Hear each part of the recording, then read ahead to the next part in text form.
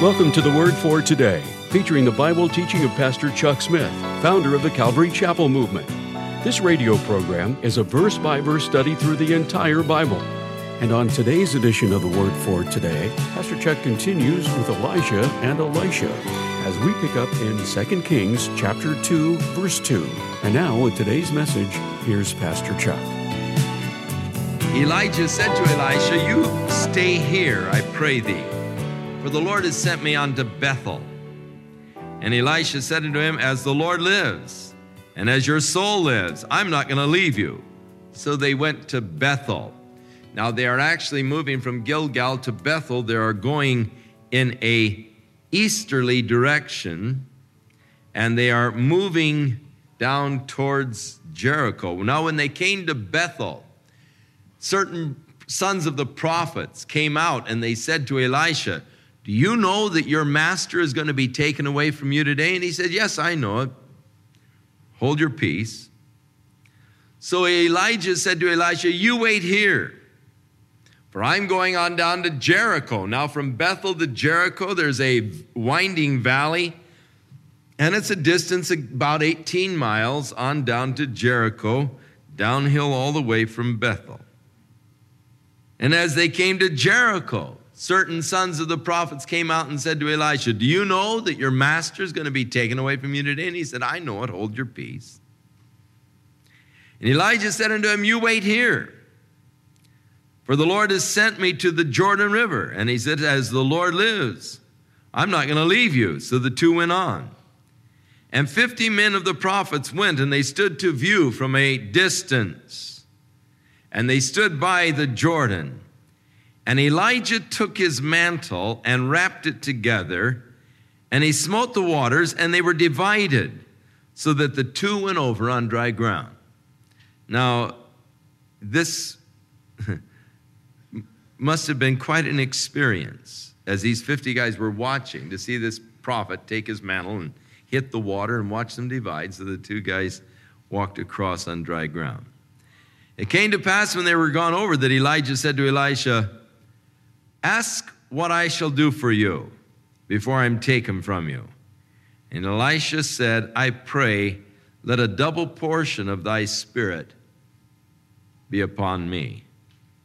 And he said, "You've asked a hard thing. Nevertheless, if you see me when I am taken from you, it shall be so unto you. But if not, it shall not be so." So it came to pass, as they still went on, and they were talking, that behold, there appeared a chariot of fire, and the horses of fire, and they parted them both asunder, and Elijah went up by a whirlwind into heaven. And Elisha saw it, and he cried, my father, the chariot of Israel, and the horsemen thereof." And he saw him no more, and he took hold of his own clothes, and tore them in two pieces. And he took up also the mantle of Elijah that had fallen from him as he was going up, and he went back to the bank of the Jordan River, and he took the mantle of Elijah that fell from him, and he smote the waters, and he said, "Where is Jehovah, God of Elijah?" And when he had also smitten the waters, they parted, and Elisha went over. And when the sons of the prophets which were there by Jericho watching saw what happened, they said, "The spirit of Elijah does rest upon Elisha." And they came to meet him and bowed themselves to the ground before him. So here we see sort of the passing of a mantle, an anointing from one man to another. As Elijah has finished his ministry and is caught away by the Spirit into heaven, and Elisha asking for that double portion, that he might receive that sort of inheritance, the anointing of God's Spirit upon his life, that he might continue the ministry of Elijah. And as he came back, taking the mantle of Elijah, striking the water, and the question, "Where is Jehovah, God of Elijah?" I often wonder today concerning miracles And where is the God of Elijah? I am not at all satisfied with the hyped up programs of so many evangelists and the atmosphere in which the miracles supposedly take place. I really do not believe that God needs to work in a circus tent environment, but I believe that he can work in very easy, natural ways. And that when you have this super emotional environment, that many times God doesn't always receive the full credit and the glory for that which is accomplished.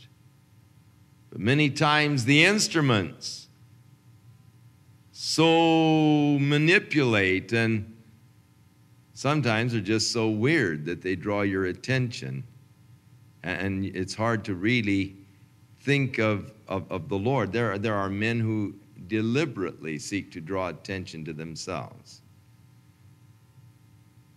I have wondered why it is that we do not see more dramatic kind of miracles, which I know that God is able to perform. So in the idea, where is the God of Elijah? He's saying a God that works visible, obvious miracles, where there can be no questioning, no doubts. I cannot agree that God relegated miracles only to the apostolic period and before. That there came this point of history after the last apostle where God said, okay, that's the last miracle, and from now on we'll let them educate themselves and let the church expand itself through the world through the genius of man.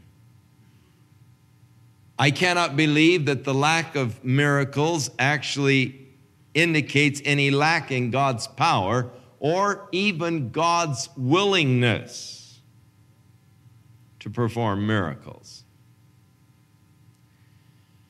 And yet, the last time I asked the Lord if I may not have the gift of the working of miracles, He answered me that He has led me in a more excellent way, even than the working of marvelous miracles. And since that time, I've never asked Him again for the gift of the working of miracles, but I've just rejoiced for the fact that He has brought our fellowship into a true fellowship, into a oneness where the love of Jesus Christ dominates our fellowship. And I'm satisfied with that. I'm sort of like Paul, thrice sought I of the Lord that I might have the gift of miracles or the working of miracles in my life, and God more or less answered me as He did Paul. Sort of, don't ask me any more about this. Just be satisfied with what you've got. I can see where this gift would be an extremely difficult gift for a person to handle. And I doubt if I could handle it if I had it. Because if a person had the capacity of working true miracles by the power of the Spirit, everybody and his brother would be coming along trying to capitalize on that particular gift and taking you like a sideshow freak around the country so that you might work the miracles in the eyes of people and astound people and draw them, and then, having drawn them, use it as a super hype to press them for an offering or something. It would be extremely difficult to deal with all of the pressures that men would put on you if you had this particular gift. And looking at it from that angle, I'm really glad that God did not answer my prayer and give me the gift of the working of miracles. And yet, I'm sure that there is a place for it within the body of Christ, else the Spirit would never have given that gift to begin with. And in this skeptical world in which we live, I can see the value, and yet I wonder what kind of a man would it take to really be able to handle all of the notoriety that would center around this kind of a gift. It would be hard because no doubt, the United Press, Associated Press, the major networks would be there trying to get your interviews and everything else and puffing you up and exalting you, and it would be extremely difficult. In fact, I don't think I know a man that could really handle it properly. Where is the God of Elijah? He is not changed. He is still the same. He is still there. But our very manner of living has removed us, I think, a step away. We vaunt our glorious society and highly developed society and culture. And yet within the society and culture, there are so many distractions, things that take your mind off of the Lord and on to the material things around us. Now, when Elijah and Elisha were journeying together, they were walking from Gilgal to Bethel to Jericho to Jordan, Transjordan, and walking around in nature. And as you get out and walk in the unspoiled nature, there comes to you a consciousness and awareness of God like you can't get driving down the freeway. There is the capacity to meditate and really have close communion with God walking from Bethel to Jericho. But you try to drive down that narrow, twisting road and have real meditation and communion, and you're going to end up over the cliff. So the modern society and all of its conveniences and all really have a negative effect upon real spiritual development. That kind of spiritual development that is necessary to be able to handle a gift like Elijah or Elisha had. Where is the God of Elijah? Smiting the waters, they parted. And so the same miracle that Elijah had performed is now done by Elisha.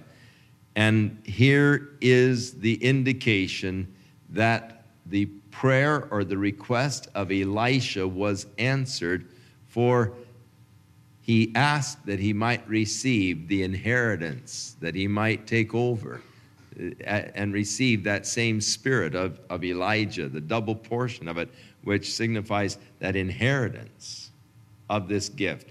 And now that this same miracle is performed, it's a confirmation of the affirmation of his call. And they came to meet Elisha and bowed themselves on the ground. Now you see, immediately you're going to be faced with a problem. Here are these guys bowing down to him. How are you going to handle it? It seems that whenever a person has the power of God or the gifts of the Spirit in operation in his life, people want to bow down to them, and they look at the instrument and magnify the instrument. And very few instruments can take that kind of stuff. Now they said, hey, there are 50 of us fellows. We're strong men. And we want to go and we want to see if maybe the body of Elijah fell somewhere in the desert. You know, true enough, he was caught up in a whirlwind, but it may be the whirlwind just carried him off to the land of Oz.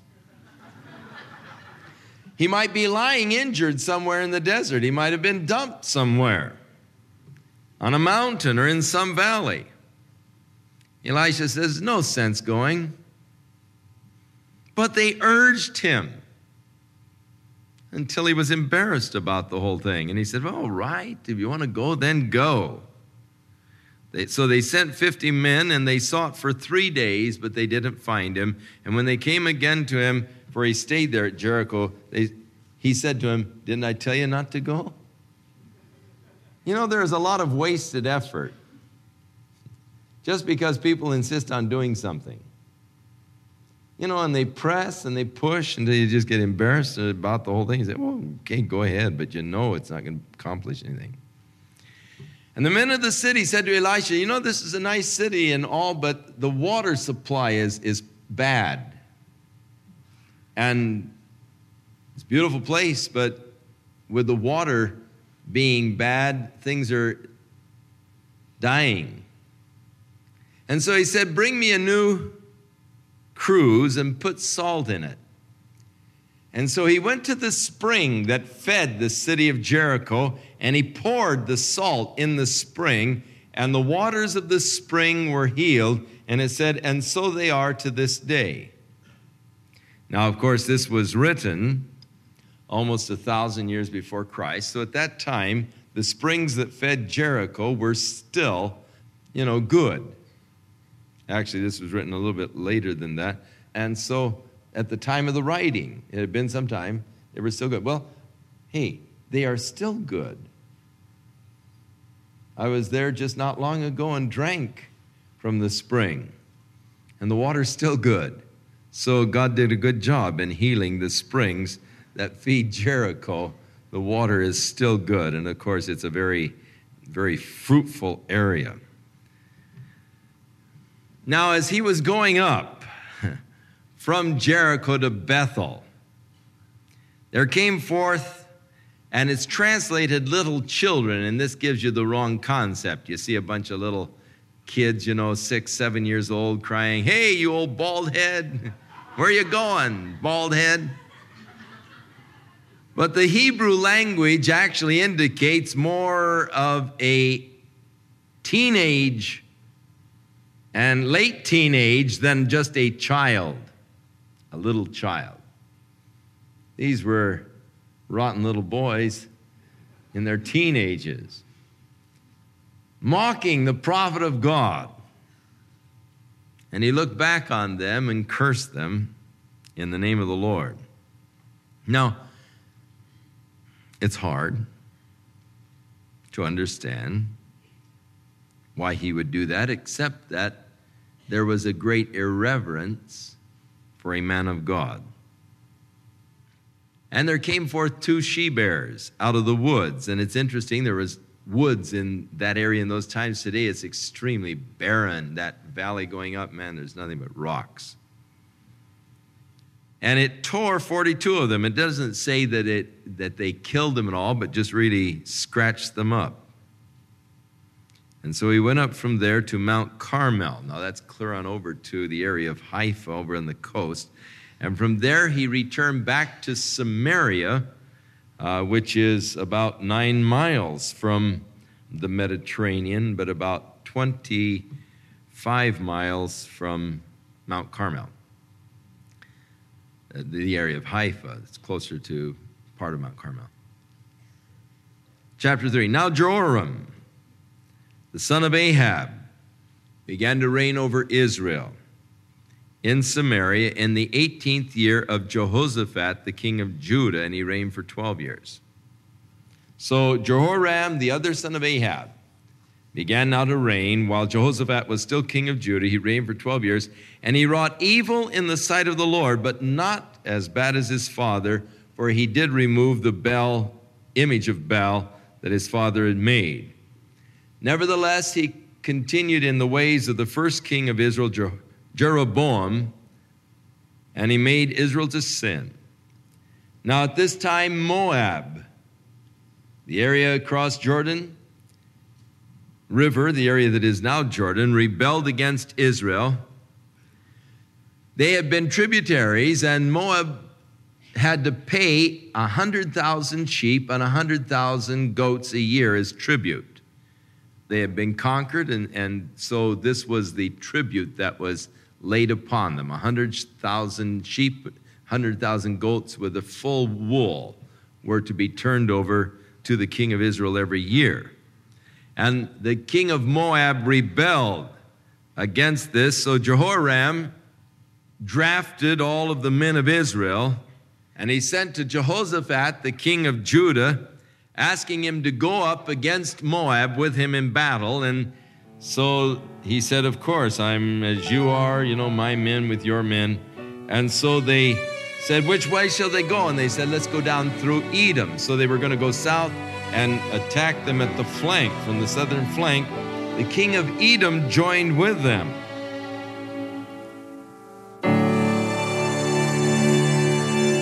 We'll continue with more of our verse-by-verse Bible study in the book of 2 Kings on our next broadcast, as Pastor Chuck continues to teach through the Bible, and we do hope you'll make plans to join us. But right now, if you'd like to order a copy of today's message, simply order 2 Kings 2 through 3 when visiting thewordfortoday.org.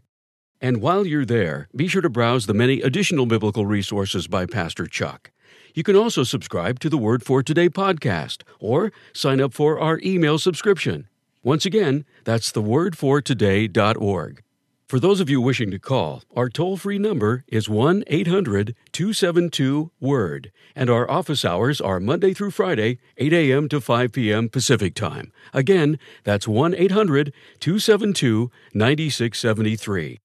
If you prefer to write, our mailing address is The Word for Today, P.O. Box 8000, Costa Mesa, California, 92628. And now, on behalf of the Word for Today, we'd like to thank all of you who share in supporting this ministry with your prayers and financial support. And be sure to join us again next time as Pastor Chuck continues his verse-by-verse study through the Bible. That's right here on the next edition of The Word for Today. And now, once again, here's Pastor Chuck.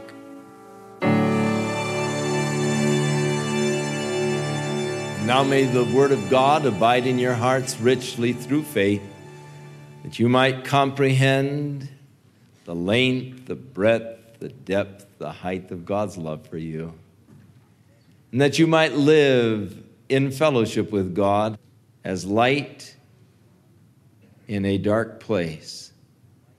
So may your life give forth of the beauty and the radiance of Jesus Christ, that it might bring hope unto others. May God use you as his instrument this week. In Jesus' name.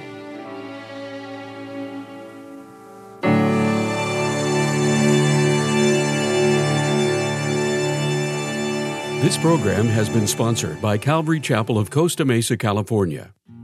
I'd like to tell you about a book written by Chuck Smith entitled Living Water. In this book, Pastor Chuck explains how God has the power to change your life through his Holy Spirit.